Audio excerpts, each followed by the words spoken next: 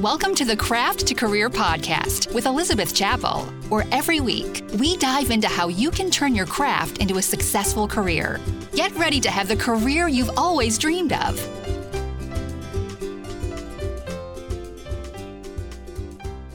Hello, and welcome to episode 15 of the Craft to Career podcast. I am your host, Elizabeth Chappell, and I am so excited about this episode. I have invited a copywriter to come and share some tips on how your words actually can make a huge difference on how much you sell, the success that you have. But before we dive in, I want to read a review from one of our listeners, Christine at Modern Stitch. Her title is You Need to Listen. She says, I absolutely love this podcast. I've been dreaming of starting a creative business, and Elizabeth does such an amazing job covering a variety of topics without being overwhelming. I always leave this podcast feeling inspired. Plus, she chooses great guests. It is fun to listen in while I'm sewing. It feels like I'm sewing with friends. Christine, thank you so much for this review, and I'm really excited about your creative business that you're wanting to start. I hope we get to work together in the future and I can see what you're dreaming up and make that come a reality.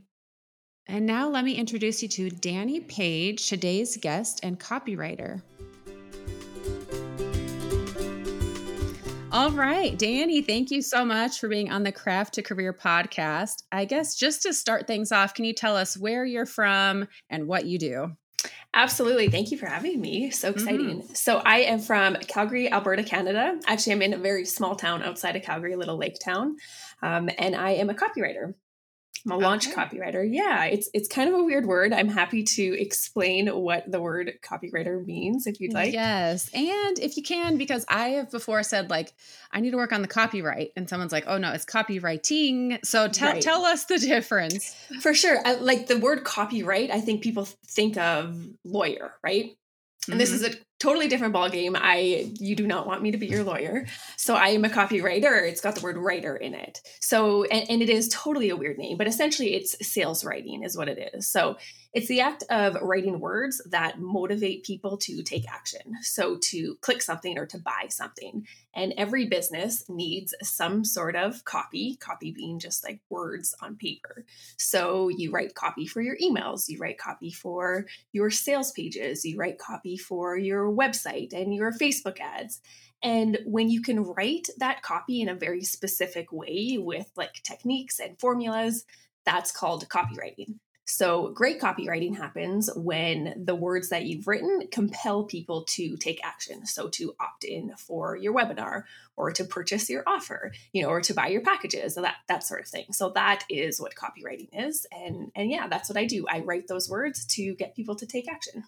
Nice. And I mean, just for the listener, if they're thinking like, everyone can write. If we just take a second and think about an email or an ad or whatever that we saw that was a little repulsive or felt really salesy, where we're like, oh, or desperate or whatever. And then think of another email where you got that and you're like, I need that. Oh my goodness, I need it now. How do I sign up? That's the power of the words. And I found you through Instagram. Okay, long story short, long story longer. I took Amy Porterfield's course. She introduced us to Zafira as a copywriter. And I think the two of you are friends because she mentioned you, and that's how I found you. And your Instagram page is chock full of valuable content that is really good. And I was like, I need you on the podcast. Oh, thank you so much. Yeah. So how does one become a copywriter? Do you go to school for that? Is it a born thing? Yeah, nope. I totally not linear at all. The way I found my way into it, I feel like I stumbled in. So I was, I guess, living abroad at the time and came back home. I knew I needed to find one of these like real jobs, right? And so I did what I thought I was supposed to do. And, I got my business degree and went and worked corporate. And it was not for me in the least, just was not my style. And a coworker at the time told me about digital marketing in general. And so I kind of like fell into this world of digital marketing. And I actually just kept seeing the word copywriter. People were looking for a copywriter. I didn't even know what it meant. But it had the word writer in it. And I was always interested in writing. So I kind of just I'm like, there might be something here, and kept digging into it. And I knew that was absolutely my calling. And I gave myself 6 months to understand it and learn it, and was able to quit my corporate job and just kind of ran with it. And definitely the best decision I could have ever made for myself. I feel like I have a dream job. I get to work with just the coolest entrepreneurs and get to learn all about their businesses and help them really bring their genius to life as well. That is cool. So if there's someone out there who's thinking, I want to do this, like, do you offer, how does one go about learning? Yeah. And it is absolutely not a born skill by any means. Anyone can learn it. It's just about understanding, the formulas and understanding how to talk to people. I have a program with sales pages. That's kind of my bread and butter. I definitely have sales page prep school that I help people with. So absolutely. One of the things, like you mentioned about my Instagram account, my goal is to really just demystify and really de-scary, which isn't even a word, but the whole fact of copywriting, because you do not need to go to school to learn it. It's something that any entrepreneur can learn. I'm a big, big believer in, I went to college. I hope my kids go to college, right? But there's a part of me that's like, but why? Because like you can do so much without. So I'm a big, big fan of like, you can do what you want, and the tools are out there. And yeah, it's funny. Like I don't believe I did go to school for business, so it for sure helped me. But in a weird way, I think that every wrong turn, like even at my corporate job, it was that coworker who introduced me to this whole world. So I do believe that every step did lead me here. So yeah, I guess it all kind of works out in the end. Definitely. So I'm curious, how do your customers generally find you? So I feel like I do things a little bit differently, I guess, because I don't market on, like, I don't have a podcast. I don't have a YouTube channel. I don't do like weekly blogs that everyone says to, which are very, very great advice. But what I typically do is I am very focused on my list. So my customers typically find me through my email list. I have a very engaged group, not big list by any means, but I definitely have a very engaged audience. And that's usually how they come work with me one-on-one, is after being on my list and hearing from me every week. And how do they find your list? Do you have like opt-ins or? Yeah, I try to put my opt-ins, wherever possible, even on like my one-on-one emails, in my signature, in my Instagram, I'm talking about it. If I'm doing collaborations, if I'm doing trainings, I will mention it. So it's kind of like that door in. And then once people are in, I just nurture them along the way through my emails. I love it. So I love this because you don't have, from what I'm hearing you say, you don't have this huge following, huge presence. However, you have a successful business. Mm-hmm. From the small number. I love that. That's awesome. I think it's quantity over quality for me, right? I have a smaller list, but very engaged list for sure. Mm-hmm. Very cool. So when you work with someone, you've mentioned that you focus a lot on sales page. What's a typical job for you with a customer? So I do something called launches. So I'm a launch copywriter. So, and I can define the word launch too. I feel like our whole world gets very technical sometimes. So it's good to explain these words. But a launch, if you have like a new program or a new offer, you often want to launch it instead of just like posting it to your website, because you're not going to get a lot of traction that way. So I help my clients with their launches. So really just creating that buzz around their new offer, building up their audience. And then we open the doors. We typically open the doors for like a certain amount of time. We enroll as many people as possible during that dedicated time before we close the doors again. So that is what a launch is. So I help my clients with, there's so much copy when it comes to a launch. Definitely sales pages are kind of my hub. So sales pages, those very long scrolly pages that have all the information about the product, all their hesitations and objections and what they might be feeling. So I help with a lot of sales pages and then the emails that go out in between during those launch campaigns as well.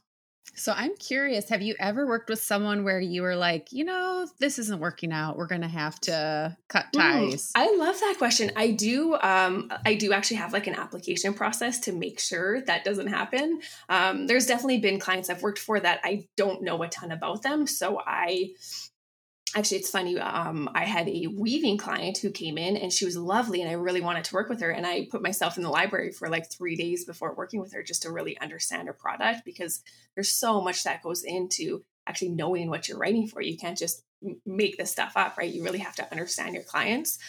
So yeah, I do have a application process just to make sure that I know enough about your area to be able to write for it. That is smart. And in the application process, are there any personality triggers like that you ask questions like, ooh, that's a red flag, I might avoid that? Or yeah, I mean, I love that. I feel like it's just typical human stuff. Like if they're, I don't know, like I don't like the word nitpicky, but if they're on me about every little detail, or, how many will I get a whole week of revisions, or can I email you? And like if they're wanting to reply in the middle of the night, this sort of thing, I think would be a great red flag. But yeah, I mean, I'll jump on a call with them beforehand too, and just make sure we jive, make sure it's someone that I kind of just want to hang out with. And then I know that that's a really good sign. Nice. So is there any like consistent things that you see across the board that you would love to just tell people, hey, this is a common thing you could avoid with copywriting? Is there anything like that? I think the biggest area for me, or, the area that I'm always helping my audience with, is bringing more personality into their copy. A lot of the time, maybe they feel like what they write doesn't really sound like them, or sounds like a little bit blah. So yeah, people in general, they don't want to buy from boring, rigid brands, right? We want to know who that person is behind their brand. So it's really important to let your personality come out, so it feels like we're actually doing business with a person rather than just like a faceless corporation. So yeah, I think helping people pull out their personality and writing copy that feels more like them is probably the biggest thing that I'm helping people with. Nice. Can you give an example of what that might look like, or what it would look like if you didn't do that, Yeah, I think, the biggest thing that I teach is that we need to kind of unlearn the things that we were taught back in like school or English class, because that type of writing was very proper. It was very, you have to write in complete sentences. You can't use contractions. You want to write in third person, so it sounds formal, and write very smart, like look up very smart words to use, and like the long essay paragraphs, these sort of things. But writing in that way in our online world will absolutely kill your conversions. So instead, you really want to write like how you would talk to a friend, very conversationally. We actually want to write at like a reading level 2 to 5, and definitely use contractions, write just more like you would talk rather than so formal, because you want it really easy for people to consume. We're not writing like dissertations here. We're writing, we want it to be very skimmable, very consumable. And in doing so, your personality will come out in that lots more as well. And the skimmable thing. So one of the things I learned from your Instagram feed was first of all, to make it easy on the eye. So if you have bullet points, make the first sentence the shortest, the next sentence longer, so that it kind of goes in I mean, no one can see me as they're listening on this podcast, but it goes kind of like a triangle, Yeah, it is kind of fun to do. It's called copy editing a little bit. So you can kind of rearrange your words a little bit so they're easier to read. And another example would be like if you have a long title, again, I'm using my hands too here, right? But if you have a long title and one of the words didn't make it and like drop down to the second title or the second line, you would want to break that up so they're more even. So it's not like one long line and then one word on the other line. So there's a little bit of that going on too. It's called copy editing. And these sort of very little tweaks, but they really help with the readability as well. That is really cool. And is that again, I love this. So I studied English, right? And it's fascinating. But did you learn this through studying or just trial and error? Or I often just think about how I read things and how I consume it. And like I look at emails that I do read versus emails that I don't read. And I kind of just put my like marketing hat on a little bit and be like, well, why didn't I read that? So I like to take a step back and study that stuff a little bit. So again, no, I didn't really learn it. It's just, I'm in this market too, and I consume and I buy products all the time. So I kind of look at what I like to purchase and then I apply it to my marketing. Which is great for business owners to get in the habit of doing that. When you get an email, really study that and like, do I like reading this? Why don't I? Why not? And study that. Absolutely. Yep. So, another thing that I learned from, I think this was from your Instagram. I honestly feel like your Instagram is so chock full of value that everyone needs to check it out. But it said in each email that you send out, only have one link. And I know in my previous emails, like I just read this a little while ago, but I was cramming like 3, 4, even 5 links per email, hoping that people will, I don't even know what, come back and click. And in my industry, I don't know, I'm trying to think of all the other industries as well. It seems like there's more links, that they're saying, check out this, check out this, check out this. So can you explain a bit more about that and all the details of why just one link? Yeah, totally valid question. So there's a rule of one, I say, and I'll totally touch on breaking that rule too, because there's always exceptions for sure. But the rule of one says to only have one link because you never want to give people more than one option or one thing to do. Because when we give people more options, the chances of them clicking all of them or even one for that matter, it goes down drastically. So let me give you a real life example because I feel like actually hearing this might help. So if I were to say to you, can you go walk to the neighbors and ask to borrow flour? Okay, so I've given you a very clear goal and likely it will get done. Versus if I were to say, can you walk to the neighbors to go borrow flour? And while you're out, once you pass my car, can you check to see if the tire is not flat? And in the back seat, I've got some bags in the car. Can you bring that in as well? So all of a sudden, we went from giving you a very clear direction of going to get the flour to something much more convoluted and really just decreased the chances of any of those things getting done. So that's kind of what happens when I think about having all these links. So essentially, when there's more links, the likelihood of them getting clicked significantly decreases. That's fascinating. Mm-hmm. And when you just said the likelihood of them clicking even one of the links goes down, yes. I was like, well, I'm just rolling the dice which link they're going to click, but it's actually they might not click any. And that's exactly it, which is really the most hindering part because that's exactly what we think. But there's a thing called inertia with people. And it essentially, if we get more options, the likelihood is that we're going to choose none of them. So often we're thinking, okay, at least one's going to get clicked. But, and I do it too. If I look at an email and it's got 5 links, so I'm like, well, I don't know which one to click first. Like, do I have to commit to all of these? And like all of these questions come in your head and I just often click none of them.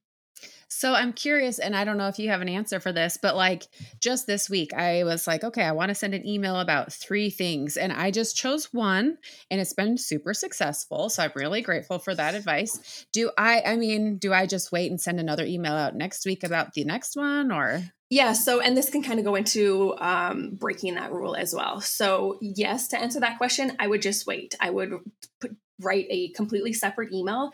And because every email you want to think, what is the goal for this email? And you want it to be that one thing. So I would break it up into separate emails. But then also saying that there, of course, is the ways that you can break it. It's kind of like you got to know the rule to be able to break the rule sort of thing. So once you know it, I will say this rule works best for like sales emails. So if I'm trying to sell something, or if I really want you to like sign up for this webinar or like sign up for this, summit or whatever it is, there's that one thing that I really want you to do. That's when that rule is great.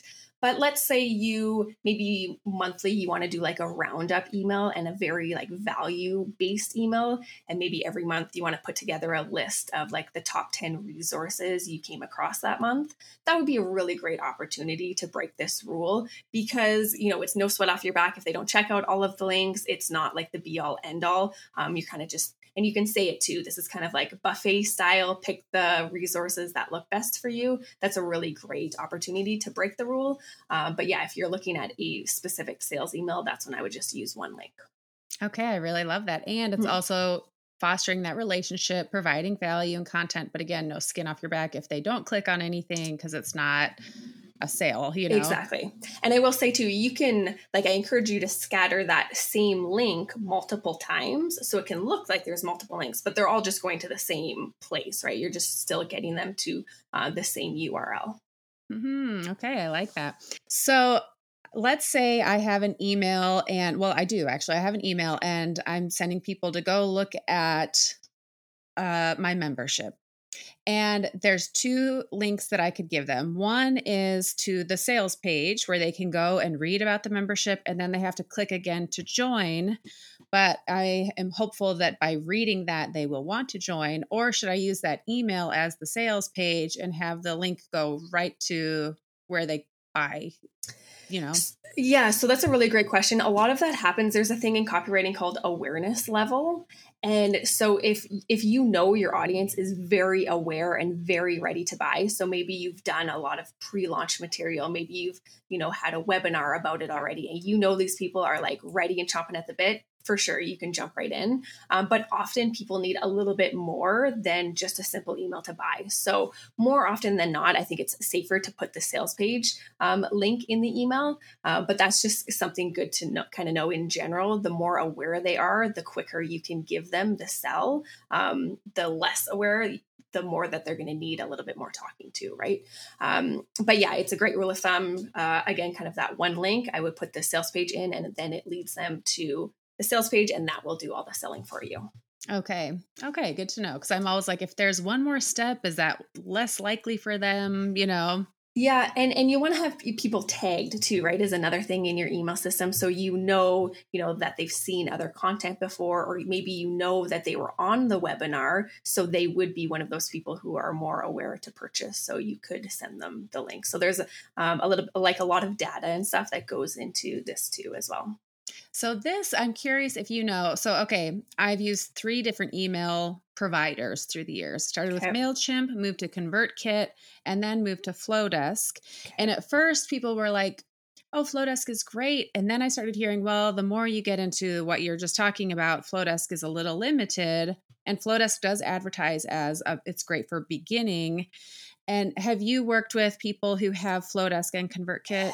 Yeah, I do feel like there are limitations, but the thing is, there's going to be limitations with every single technology. There's no like one and done perfect technology out there. You just kind of got to find the one that works for you. So I always go in the mindset that it's not going to be perfect, but let's see what it can do and kind of just work around that. But yeah, I've heard great things with ConvertKit. I'm with ActiveCampaign. So they all kind of do what you need to do. But you also need to think about where your business is, because I started with MailerLite and it was perfect for me. I eventually did grow out of it, but you don't need to think that you have to start purchasing the software right away if you're new, right? You need to understand what your business needs are and then just kind of find a software that grows with you. Mm-hmm. Yeah. It's interesting because having ConvertKit before, I was like, it's a bit too much. But now I'm getting to that point where I'm like, it'd be nice to tag people who and have different sequences and have them opt out of just the one thing and not the entire list. Exactly. And that kind of comes with having more offers. Like as your business grows, you're going to have different offers. You're going to have different opt-ins. So that's kind of with the growing aspect too. Yeah. So if someone is just beginning their email list, this is a question I get from students. They're like, okay, I keep hearing I'm supposed to send out an email once a week, once a month, but I don't have content to be sharing. So what advice do you have? Totally valid. I will say this was absolutely me when I first started. I was like, okay, I know I need to grow a list, but what the heck do I send them? I have nothing. I have no links. I have no offers. So my answer to this is that you can still send them value. So often you don't have to have a link in your email. Like you don't have to send them somewhere. You can send them a very valuable content. So let's think of examples for your audience here. Maybe you've learned maybe they've learned a new technique that they can explain to their email list, or maybe they have a story about a mistake when they first started, or maybe they have a lesson learned while juggling their craft along with their career. These sort of things.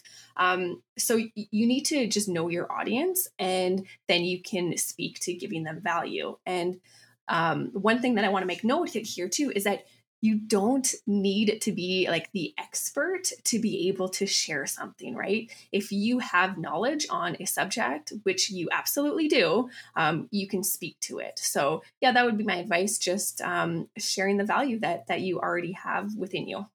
Okay, that really resonates with me. I have myself included. I'm kind of a newer quilter as far as how many people have been quilting for so long. And that is a thing with everyone. They're like, I am no expert.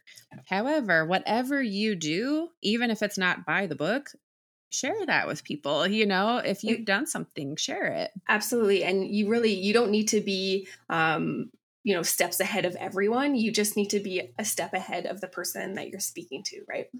Yep. I love that. Yeah, I heard that recently and I absolutely love it because no matter where you are a few steps ahead of somebody. Yep. And they can benefit from that. And then one other thing. So this has been new for me and I'm curious what your thoughts on this. So I have been focusing forever on grow my email list, grow my audience. And I got to a point recently where I was like, I actually don't care if people unsubscribe, which is very liberating. And I don't know if it's because I know people are going to ask, well, that's probably because you've reached a certain amount and you don't care. If I could give someone something, it would be to not care if people don't like your product or unfollow you. Do you have thoughts on that? I couldn't agree more. We want to really attract the right readers, but at the same time, we do actually want to repel the wrong readers, kind of like at the beginning of this interview, how you asked about if there's any like red flags with people that I've worked with. That's essentially, maybe that's how I like to think about it. Those are probably the people that are unsubscribing. So that is great for them to unsubscribe. And at the end of the day, it costs you money to have people on your list. So it is very liberating to get graciously say goodbye to the people that aren't the right fit. Yeah. Like I just sent out an email yesterday about opening up my membership and a lot of people joined and a lot of people unfollowed my list. And it's very liberating to be like, that is totally fine. They don't want what I have to offer. And then they don't need to be here, because I am in the business of sifting out and finding that ideal customer. And it's really liberating when just to have that power to like, it's okay. It is okay if they're not here for that, Absolutely. And maybe they came in for a very specific reason that we don't know, but maybe we already gave them that reason and they could be super happy, be like, thank you, Elizabeth. I got what I needed and now it's time for me to leave. So, they might not be leaving like upset by any means. They could be leaving very happy. And they might come back. I know there's email lists where it served me for a time and then I left. And then later I was like, I could use that again and went back and resubscribed. Totally. That's a great point. Yep. So, okay. What is one business tip that you would share with someone who's a creative entrepreneur? I think it would be kind of going off what we're saying about the email list, really. My tip is to start and grow your email list. It truly is the ticket to scaling. You will, even if you don't have that offer right now, when you do have that offer, you will have an engaged group of people ready to buy from you. I can give a ton of my business success today to having that email list. So it's definitely my big tip for other entrepreneurs as well. And just out of curiosity, so you were able to quit like corporate job and this is what you do full time. Is that right? Yep. And like, it's a healthy income for you just with this email list. It's totally. And it's so funny too. When I was little and I thought about being a writer, because I did always like writing, but I had to kind of laugh and I'm like, well, I don't think you can actually make a career out of it. You got to be like the next J.K. Rowling and write Harry Potter, to be successful. And that's not the case at all, because especially for my area, being a copywriter, every single business needs to write copy. So there's endless work out there in my niche, that's for sure. And that is one thing too, especially with the quilting world. I don't know any specific quilting copywriters. So if there's someone out there listening and this resonates, I'm just going to throw that out there. Such a great point, because you can niche down and get very, very specific with what kind of copywriter you are. Brilliant idea. And then I'm curious if you have any examples that you can share of before and afters of some things that you've worked on. Yeah, for sure. So some before and after copy. This stuff I do find a little bit hard because we can't see it, right? But I'll do my best I can here. And I will start by saying too that good copy is written by really understanding your audience, because you can have something that looks very good, like a title or something, but if it's not meaningful to the audience, it doesn't really matter how good the words look, right? Something could be very well written, but if it's for the wrong audience, it won't convert. So I preface with saying that, like, a lot of great copy is just by truly understanding your audience very well. But yeah, let's dig into a couple before and afters here. So very simple one. I was working with a systems coach, like a business systems operations, and she had transform your business back end. Nothing wrong with that at all, but we just made it very more measurable. And now she has transform your business back end in just one day.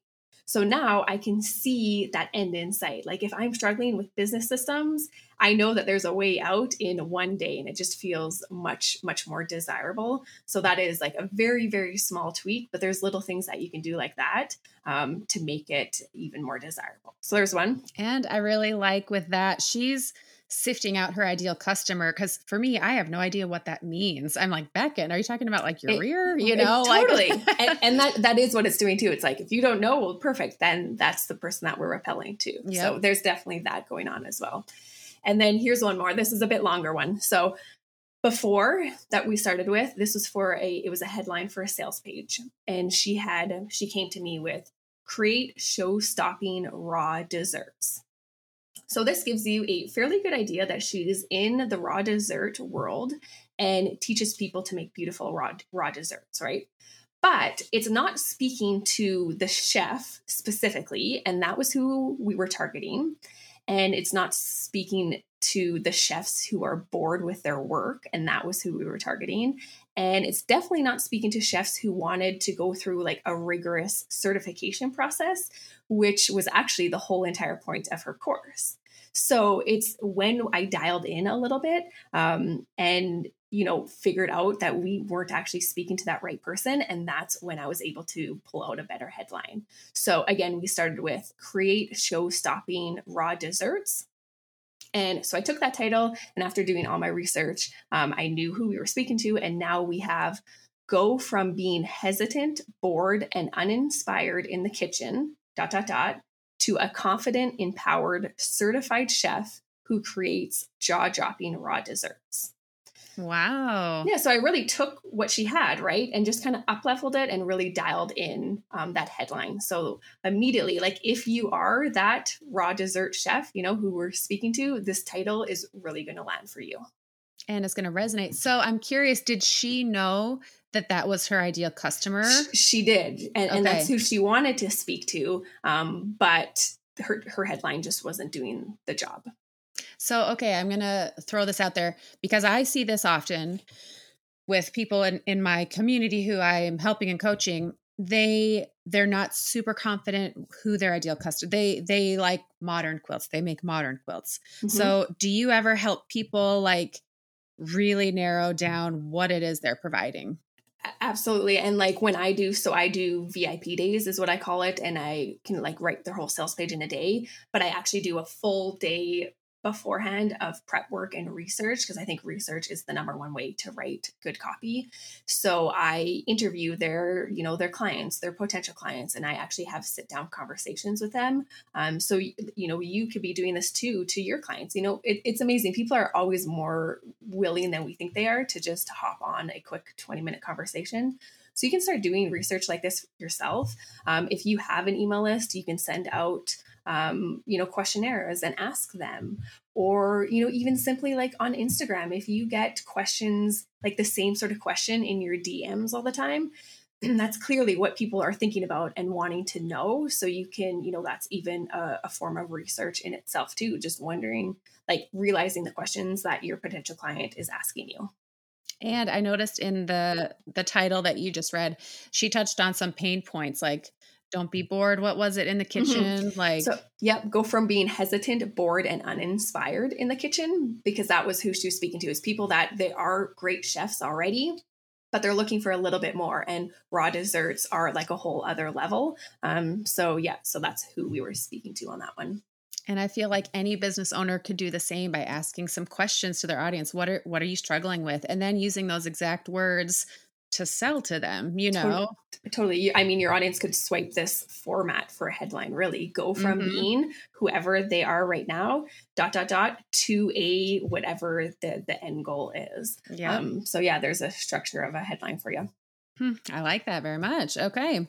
So to end things, I've got a few rapid fire questions for you. Okay. Are you ready? I'm ready. Let's do it.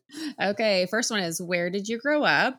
I grew up in Calgary, Alberta, Canada. I have lived in the States and Europe as well, but I am born and bred in Canada. So where in Europe? Okay, this is not rapid fire, but you mentioned you like lived abroad. Opposite of rapid fire. I went to university in Chicago, and then I played women's pro hockey over in Vienna, Austria for a few years. What? Okay, that's pretty darn cool. It was a very cool experience for sure. I feel like there's a whole nother podcast episode right there. All right, number 2, what's one thing you're afraid of? This is kind of sad, probably seeing my parents get older, and it's life. It's kind of funny I say that, but it is, it's just kind of sad to me. I'm actually there with you. Yeah. Number 3, would you say sweet or savory foods? I'm definitely a sweet tooth for sure. Same. Number 4, what is a favorite go-to book for you? Anything Harlan Coben. I'm a huge fan. He's an author, like a suspense thriller author. He has the best books. There's a few. The Woods, Tell No One. Anything he writes is fantastic. Okay, perfect. I'm actually just getting into this genre. I'm going to check that out. And last, if you weren't a copywriter, what would you want to be? Love this question. I always wanted to be a sports analyst, actually, growing up. I thought I was going to. My university just didn't offer it, so I didn't end up going that route.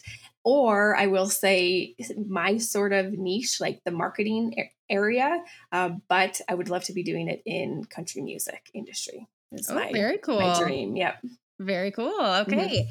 And for our listeners who are here, where can they find you? Yes. So I would love for you to come check me out on Instagram. Like you said, I'm there often. So my handle is DaniPaige.online, just DaniPaige.online. So that's probably the easiest way to come hunt me down. Perfect. And for those listening, you can click in the show notes. There will be links to her page, Instagram, and her website. And Dani, thank you so much for being on the show. You are awesome. And I learned a few things here. So I know our listeners are going to really appreciate this. Thank you so much for having me, Elizabeth. That was fun. Yeah, we'll see ya. Thank you so much for joining Dani and me on this episode of the Craft to Career podcast. Be sure to leave a review and rate the show, especially if you are wanting to have a business coaching call with me, a one-on-one coaching call. I am opening this up again. I did if you want to go back and listen to episode 11, I have a coaching call with Casey Cometti, and episode 13, I have a coaching call with Aaron Grogan. And I am going to be offering another free coaching call to a creative business owner. And all you have to do to apply for that is to leave a review and rate the show. And you are entered to have the coaching call with me. So be sure to do that. Also, come back next week where I will have an episode where I'm talking about how to handle when people, you can say throw stones, or when people are telling you that what you're doing isn't going to work, or to the naysayers, anyone who has something negative to say about what you're doing. I am going to be diving into that and talking about that in next week's episode. And this is applicable to anyone, even if you aren't doing a business. It's just applicable to life in general, but especially when you have a small business and you're just starting out, or it's growing and there's people who are telling you it's not going to work out, or don't do this, don't do that. It can really get in your mind and get in your head. And so I want to be here, cheer you on in your corner. So be sure to come in next week to the Craft to Career podcast, and I will be diving into that. Have a wonderful week. I will see you next Friday.